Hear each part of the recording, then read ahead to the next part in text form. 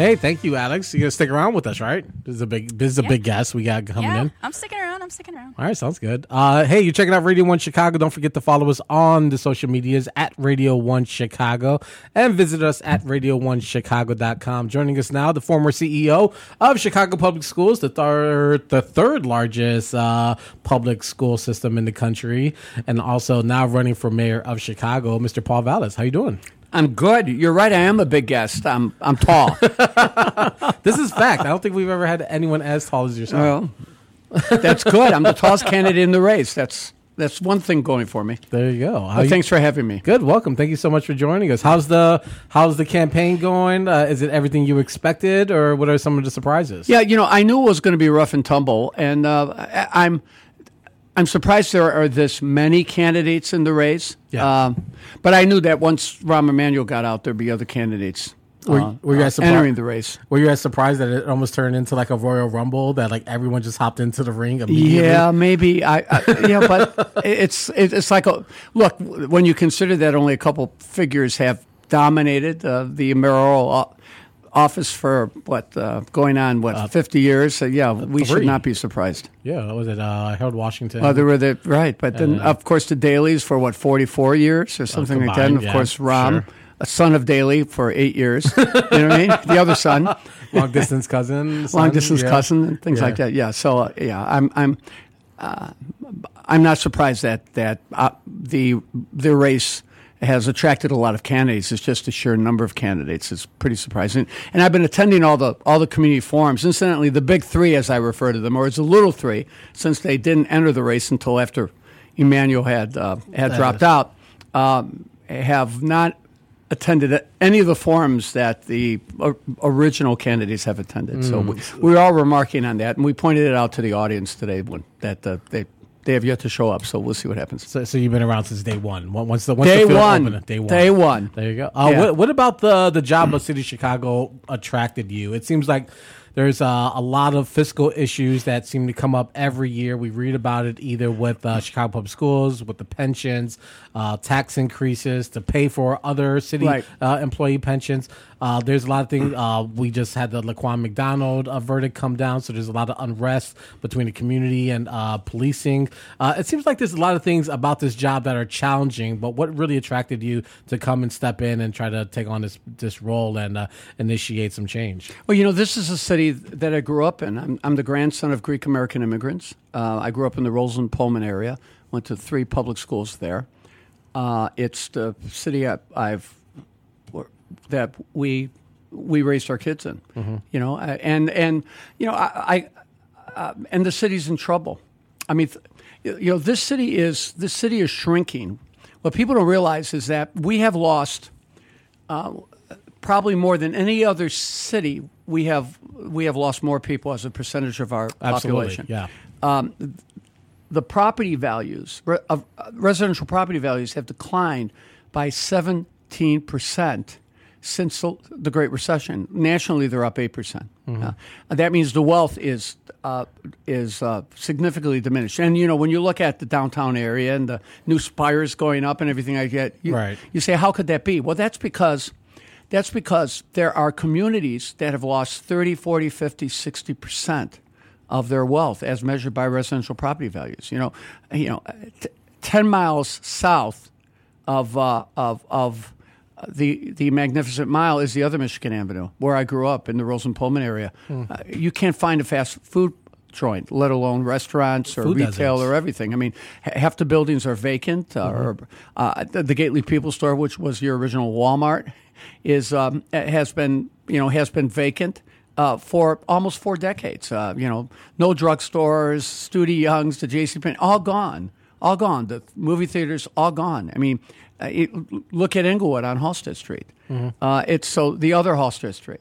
So this has really become the tale of two cities. There are 50 wards in the city of Chicago, and maybe in less than 10 wards is there any sort of economic investment going on. And the unemployment rate among blacks in this city is over 16%. Among whites, it's less than 5%. It's a tale of two cities.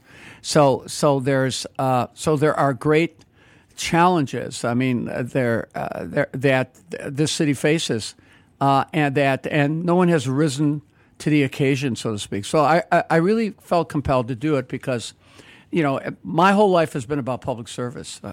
I spent a decade working for Don Clark Netsch, who was a legendary senator in the Illinois State Senate. And I came to work in the city of Chicago in the 90s as both, first to reform the revenue department, the scandal-ridden revenue department, and then take over the city's budget during a time of crises.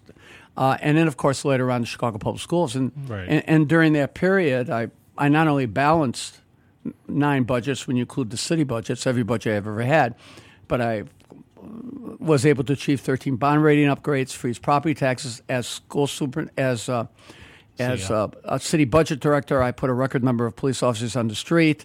As school chief, I built 78 new school buildings. I went from one IB program to 18. I opened all the magnet high schools in all the regions, with the exception of Whitney Young. Right. When I left a school district that I took over when it had a $1 billion structural deficit, I left a school district with almost $1 billion in cash reserve and 12 bond rating upgrades.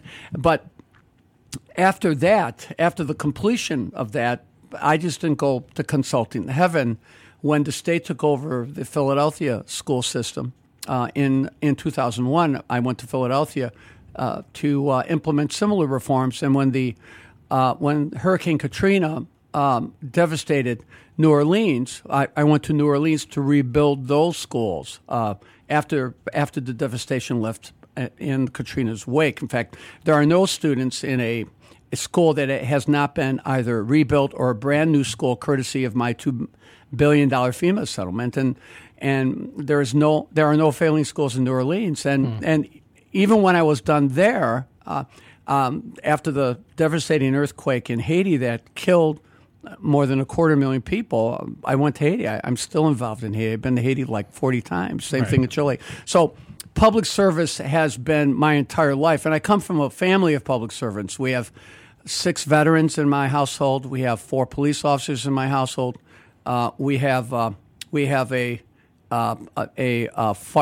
paramedic in our household. We have 3 teachers in our household. So everything about our family has been public service, and so I gave you a really long answer to a short question, but okay. It really answers the question: why Chicago? Why now? Right. This city's suffering. This city is suffering.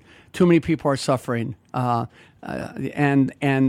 I believe that it's time for this city to be run by a problem solver and not a politician. And I think. And so I'm offering my services, and that's why I've entered this race. We're talking with mayoral candidate Paul Vallas here on Radio 1 Chicago on 88.7 FM at 716. You mentioned that kind of like the city is a separation between the haves and the have-nots.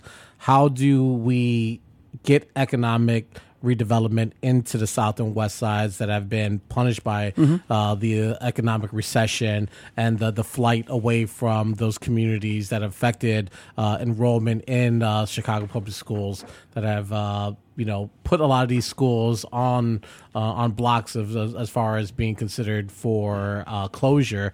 How do we get that? What is your plan to get those areas up and running and working again? Is that does the Amazon bring them here? Does that help, or is that more harmful? What do you think? First of all, I want to say that I'm so happy that I can answer this in more than 60 seconds. Because we got all day. We had a panel discussion where, there were so many of us that we only had like 60 seconds, in some cases 30 seconds to answer the questions. And, those limited response times can be great equalizers. Right. So anyway, to make a long story short, let me address your issue of economic development.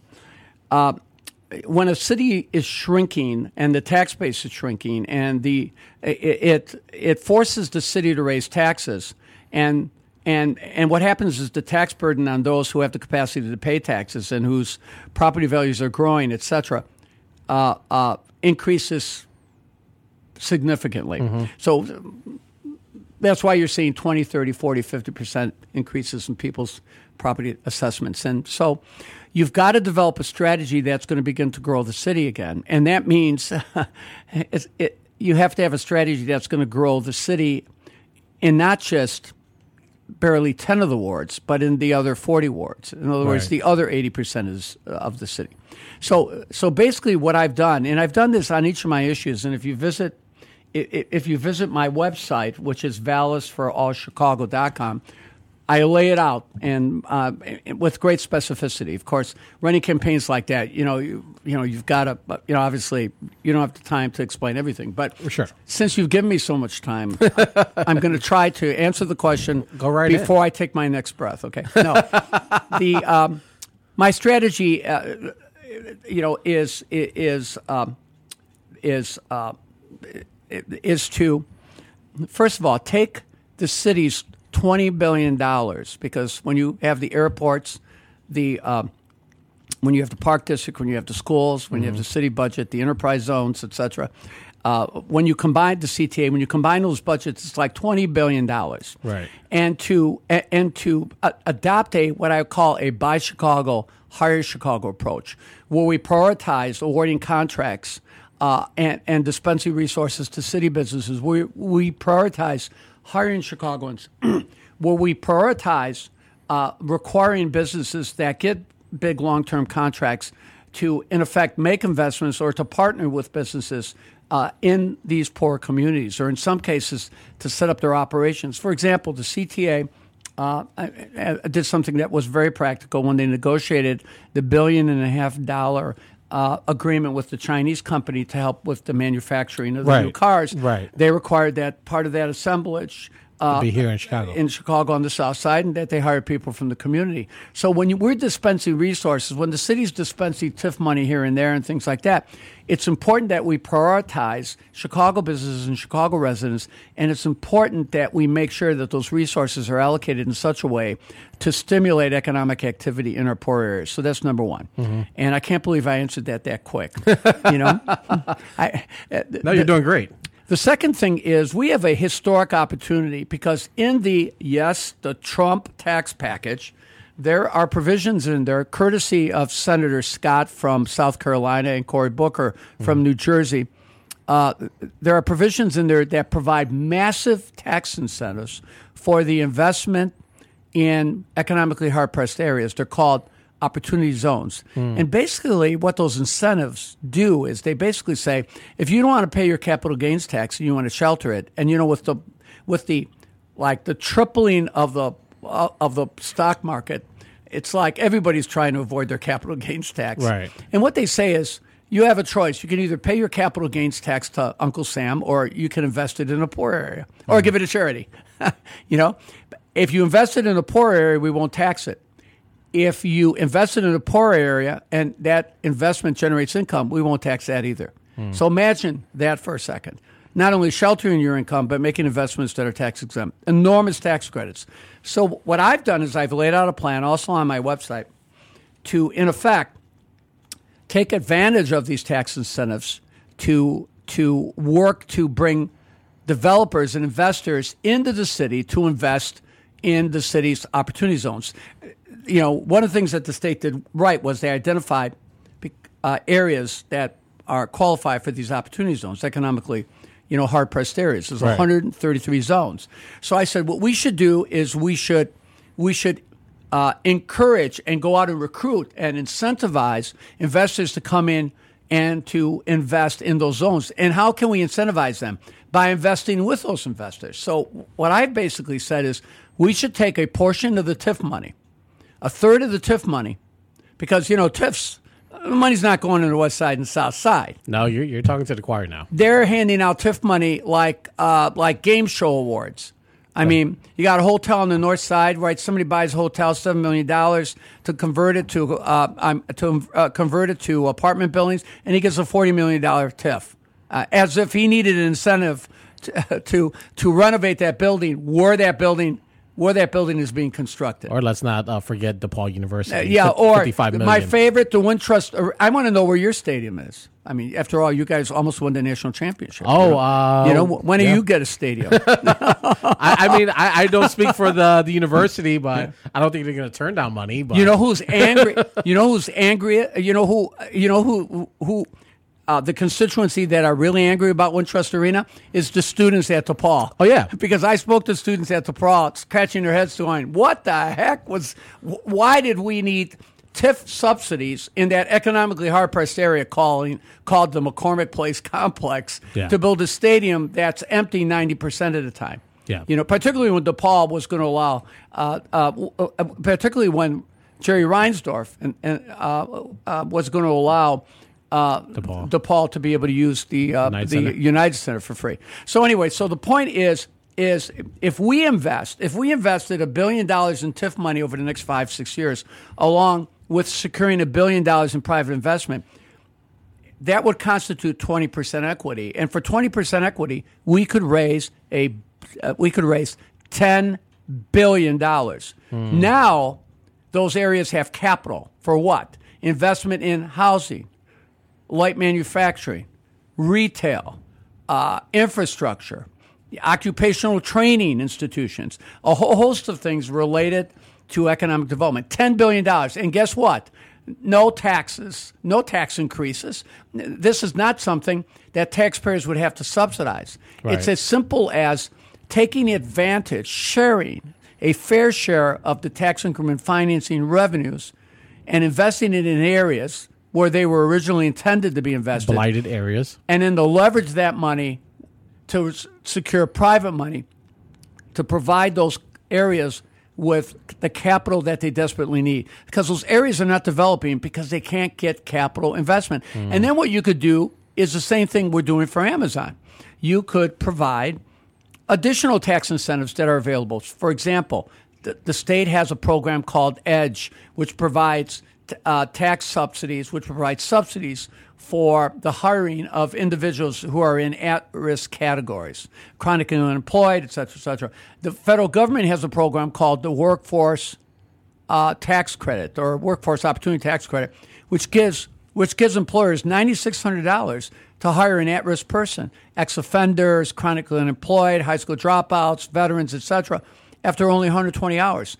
So you could use the neighborhood opportunity fund monies, these developer fee monies that Emmanuel has been handing out like candy, to curry political support when he was ramping up to run for mayor. You could use that money to provide additional incentives, and you could, when it comes to awarding city contracts, you could give preference to contractors who agree to invest or to locate or to share the operations with businesses on the west side and the south side. Now, so what you could do is you could do massive redevelopment in those communities. And those communities, for the first time in decades, there would be hope. There would be optimism.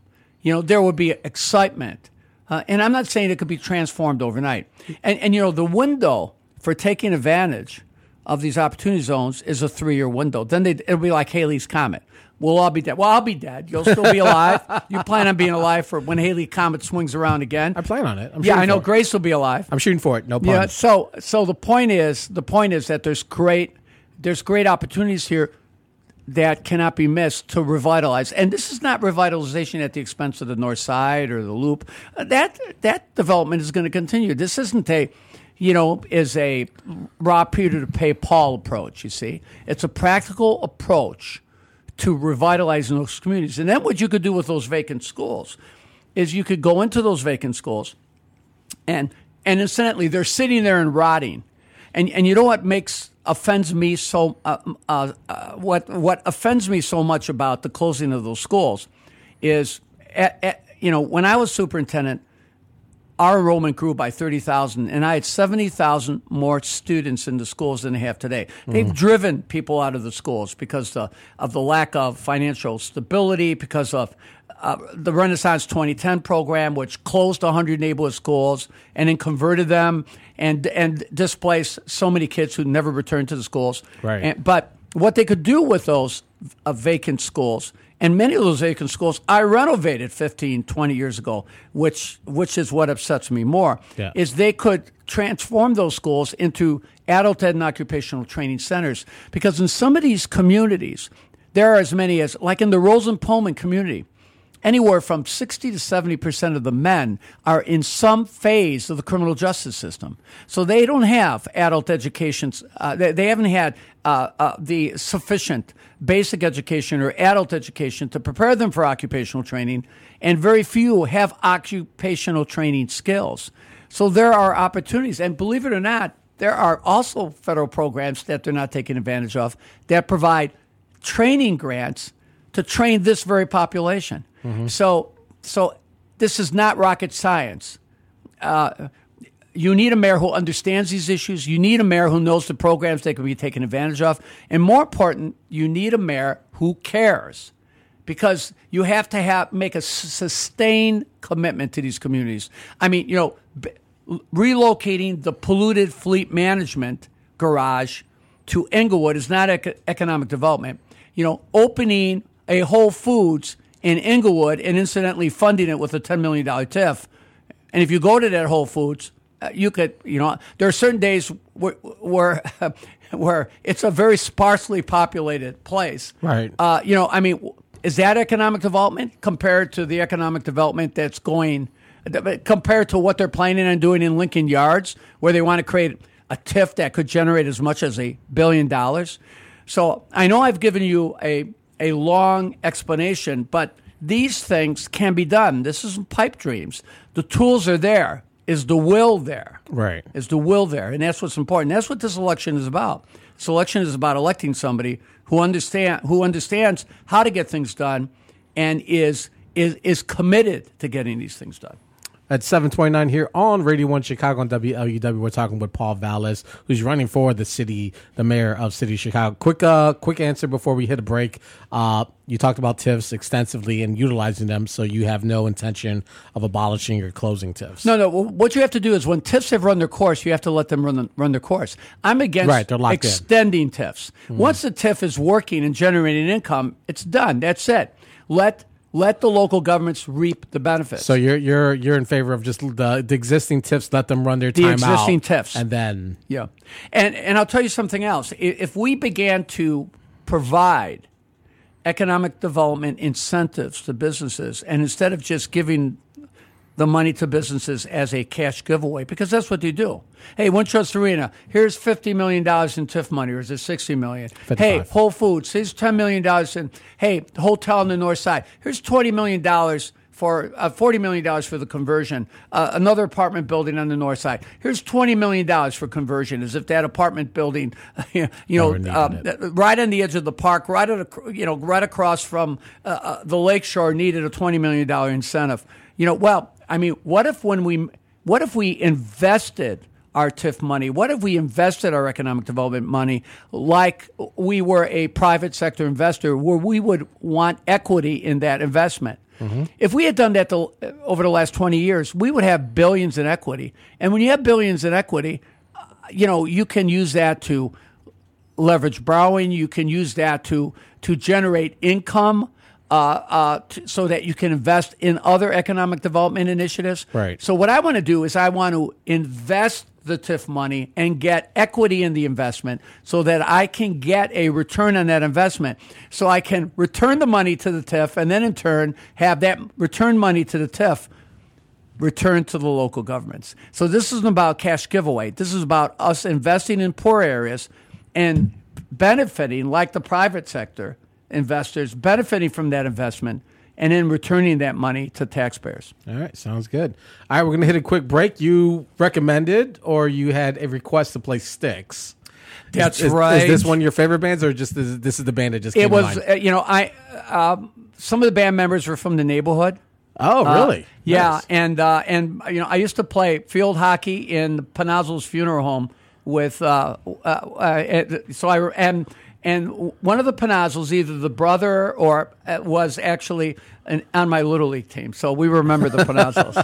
Yeah, so this is more a stroll down memory lane. All right, sounds good. We're talking with Paul Vallas here on Radio 1 Chicago on 88.7 FM WLUW. If you have a question, give us a call, 773-508-9589. That's 773-508-9589. Or you could tweet us at Radio 1 Chicago. Let's hit a quick break, and we'll be right back more with Paul Vallas on Radio 1 Chicago.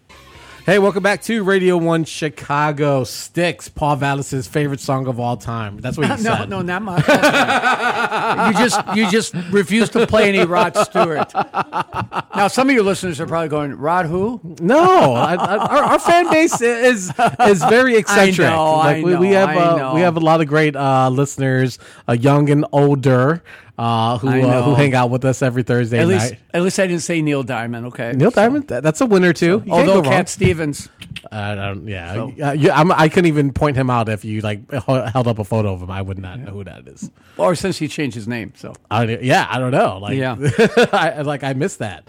But Paul Vallas joins us here on Radio 1 Chicago on Weekend Gabe. Alex is holding down the studio and the board. We're talking about your your run for mayor of Chicago. I also want to point out that I wasn't playing field hockey in Panazzo's funeral home. We were playing in the asphalt parking lot. Which is even more equally dangerous. Yeah, because for those voters who changed their minds about me, no, I wasn't playing in the funeral home. They had a huge asphalt parking lot. What is it about that? Because even my childhood experience is I remember some of my fondest memories playing outdoors on asphalt surfaces. It's soft when you fall. You don't destroy your knees. I don't remember why there wasn't more green space. I grew up in the back of the yards area, so there wasn't a lot of green space where I was at. So everything was concrete or asphalt. Look, we had Palmer Park, which was let's see, how about a half a square mile of green space? So at the end of the day, we had no excuses. So when I was 8 or 9 at McKinley Park. McKinley Park. Yes. So I fell off one of the fireman pole. I'd fallen off it, hit my head, got up, ran, and then passed out. Because it was concrete, there was no wood chips, none of that that really nice what is it like? I don't know what would you call it? It almost like a mattress foam. Oh, we didn't have any mat. No, there was none of that. No, I busted my head open, went to the hospital. And the monkey bars, if you weren't careful, the monkey bars they used to call them monkey bars in those days. You know what I mean? Yeah. And a crude term, but that's what they used to call them. You could seriously impale yourself on those monkey bars. Oh my God, it was dangerous. I mean, yeah, absolutely. I mean, why? I mean, you could have had. You could have created a whole cottage industry of people suing for breaking your nose on the swings or falling on the ground, the hard ground on the monkey bars and stuff like that. No, my parents didn't sue. They missed that window. They just didn't know any better. But oh well, it seems like I turned out okay, so it worked out.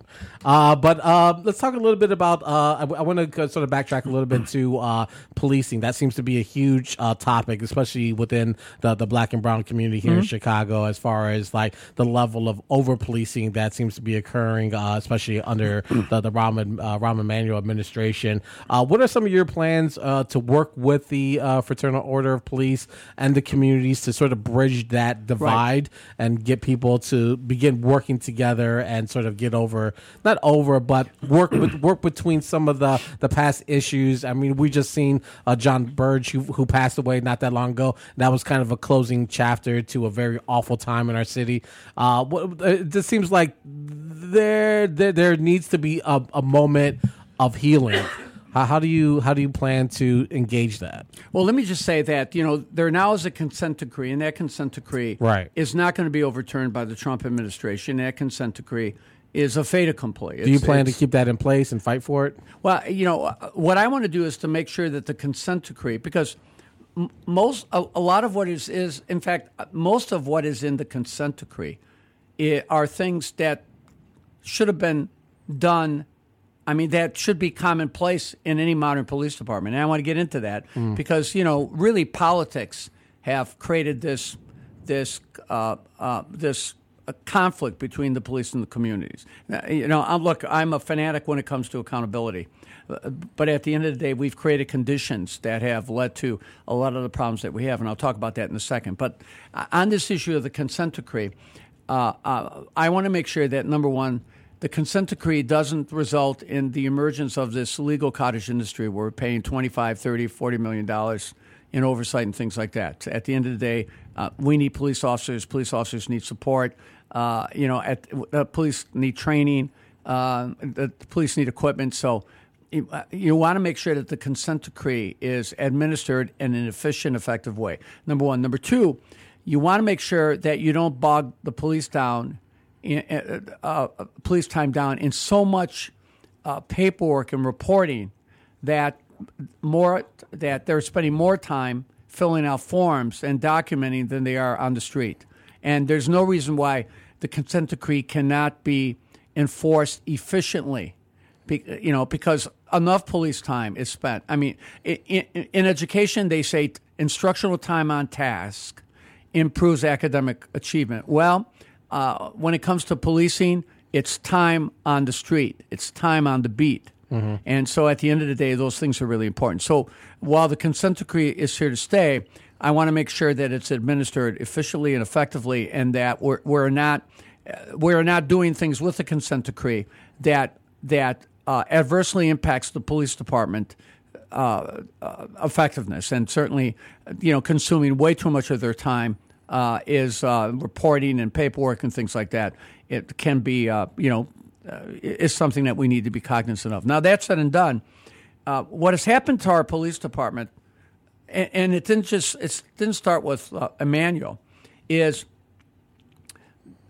they literally allowed the police department to attrit out positions to where the police department had close to 2,000 fewer officers than they had when I was city budget director in the mid 90s, for example.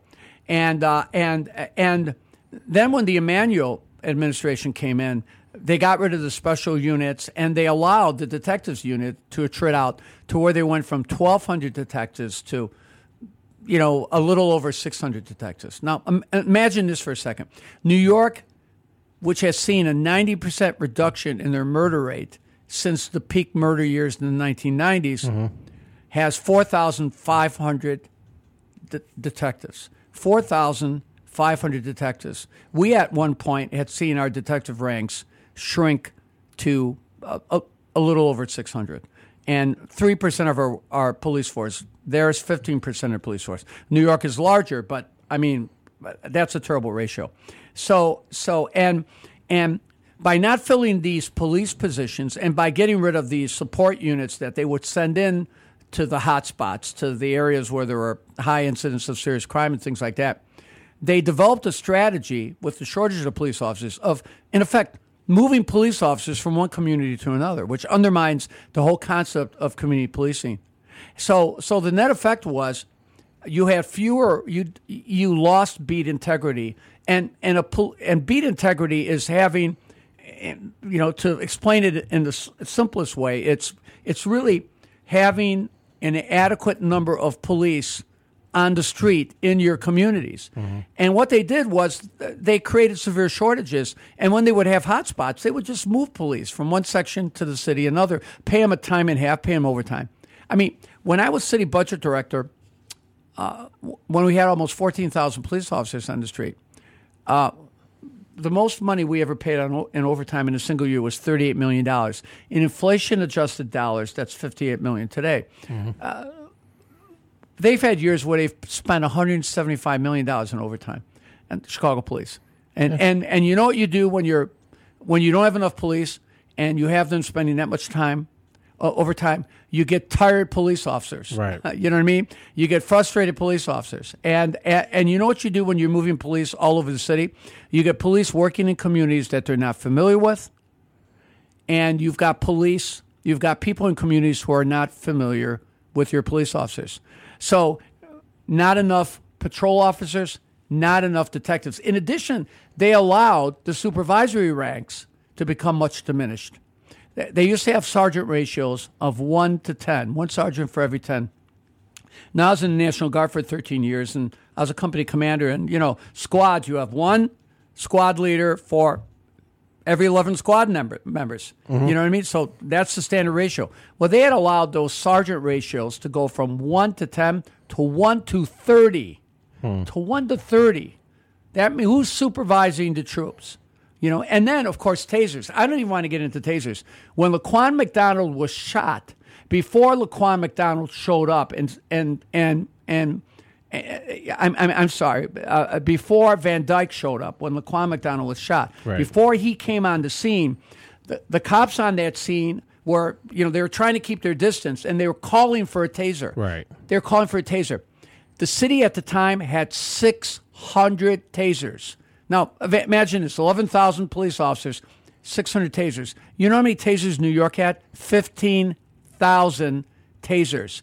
So what they did was they created conditions that made that have contributed to a lot of problems that we have now. I'm not apologizing for Laquan McDonald. I mean for Van Dyke by any stretch of the imagination. Mm-hmm. The verdict was expected. You know what I mean? The verdict, I support that verdict. But at the end of the day, what we did to the police department in terms of not giving them the support, not giving them the training, not giving them the resources, not giving them the tasers, not giving them the supervision, not having enough detectives to work these cases was serious negligence. And that's why we have 5% clearance rates on shootings. That's why we have 15% clearance rates on murders, 9% clearance rates on carjacking. So what would I do? I would do the following things. And again, you go to my website, I lay it out. What I would do is I would increase the police ranks to 14,200. In addition, as part of that, I would want to have a police officer in every school to protect the children in that school from the outside world. There was a study that came out the other day that said as many as 1 out of every third Chicagoan in this specific age group has a firearm. You know what I mean? And I don't know how accurate the study is or not, but we live in a day of carrying concealed. Right. You know what I mean? Whoever thought 20 years ago that we were going to have carrying concealed? So at the end of the day, the schools have safety and security positions, and I would begin to convert those positions to Chicago police officer positions so that we would have a trained school patrol that would work with the kids, interact with the kids, that would know the kids. Now, let me tell you what would happen if you did that. It would not only ensure safe and secure schools in a day and age where we have a lot of guns on the street, but when schools are not open, when schools are closed, 165 days of the year, counting summer school, you now have 600 police officers who you can dispatch to the communities. Right. You're now not dispatching police and paying them $100 million in overtime. So when you have those events, when you have Labor Day, when you have 4th of July, and you saw the headlines about the shootings, the number of that one holiday weekend, there were like 72 people shot. Right. And how many arrests did they make within the first 2 to 3 weeks? 1, 2? And they had to dispatch 600 police officers from all around the city to these, the next week to these, to these crime-ridden communities to provide additional support. So now you would have those additional officers.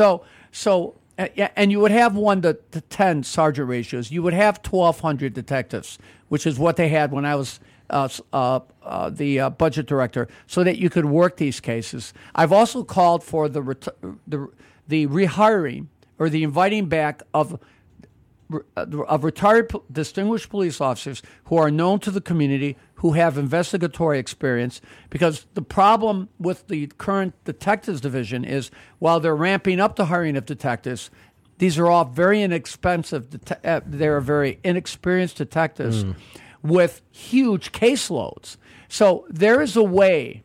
So, look, we're going to have a consent decree that we're going to follow and that we're going to enforce, while limiting the burden of that consent decree and ensuring that the consent decree is enforced in a very efficient way and that doesn't undermine the police's ability to get their job done. But there is no substitute for having enough cops, for having enough detectives, because you need to not only provide the police with the resources that they need to be effective, but the infrastructure that they need to be accountable. And I want to mention one more thing.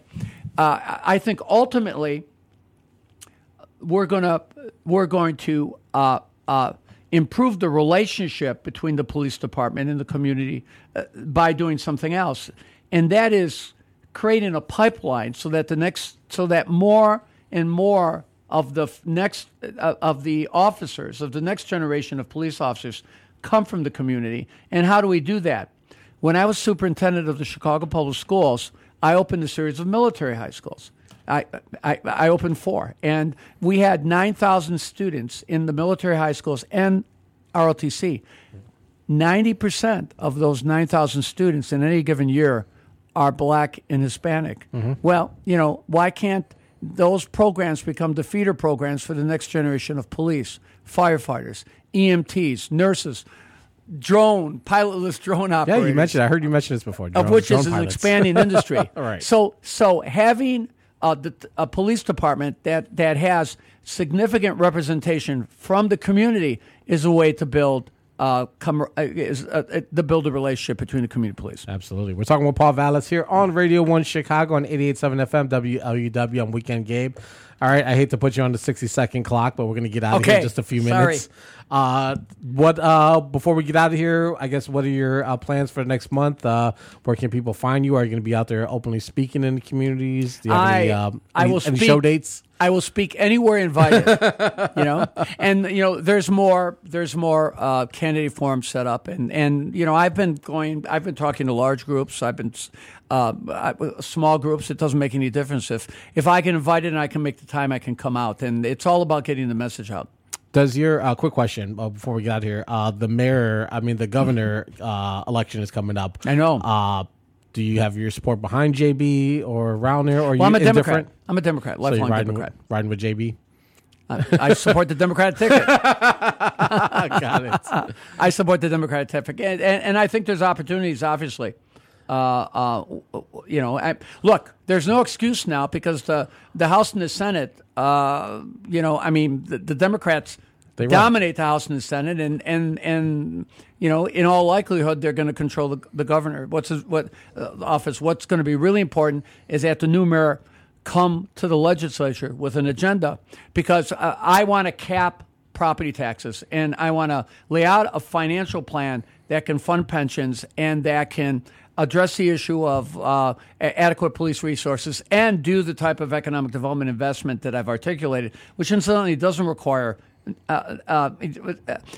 new taxes. It requires taking full advantage of the incentives that are out there. But it's going to really be important that we have a legislative agenda, and we realize that Springfield's part of the solution. And so, having worked for over 10 years for the Illinois State Senate under the late Senate President Phil Rock and, of course, the late Don Clark Netsch. I'm well versed in the rules of the road in Springfield, and I believe I'm going to be able to advance an agenda with either the new governor or the old one that can advance the interests of Chicago and put us in a position where we'll be able to effectively cap property taxes. I want to cap property taxes for owner-occupied homes, landlords as well as businesses, to 5% or the rate of inflation, whichever is less, so that, based on recent history, taxes are never going up more than 2 or 3% in years that you actually raise taxes. Yeah, no more taxes. No more.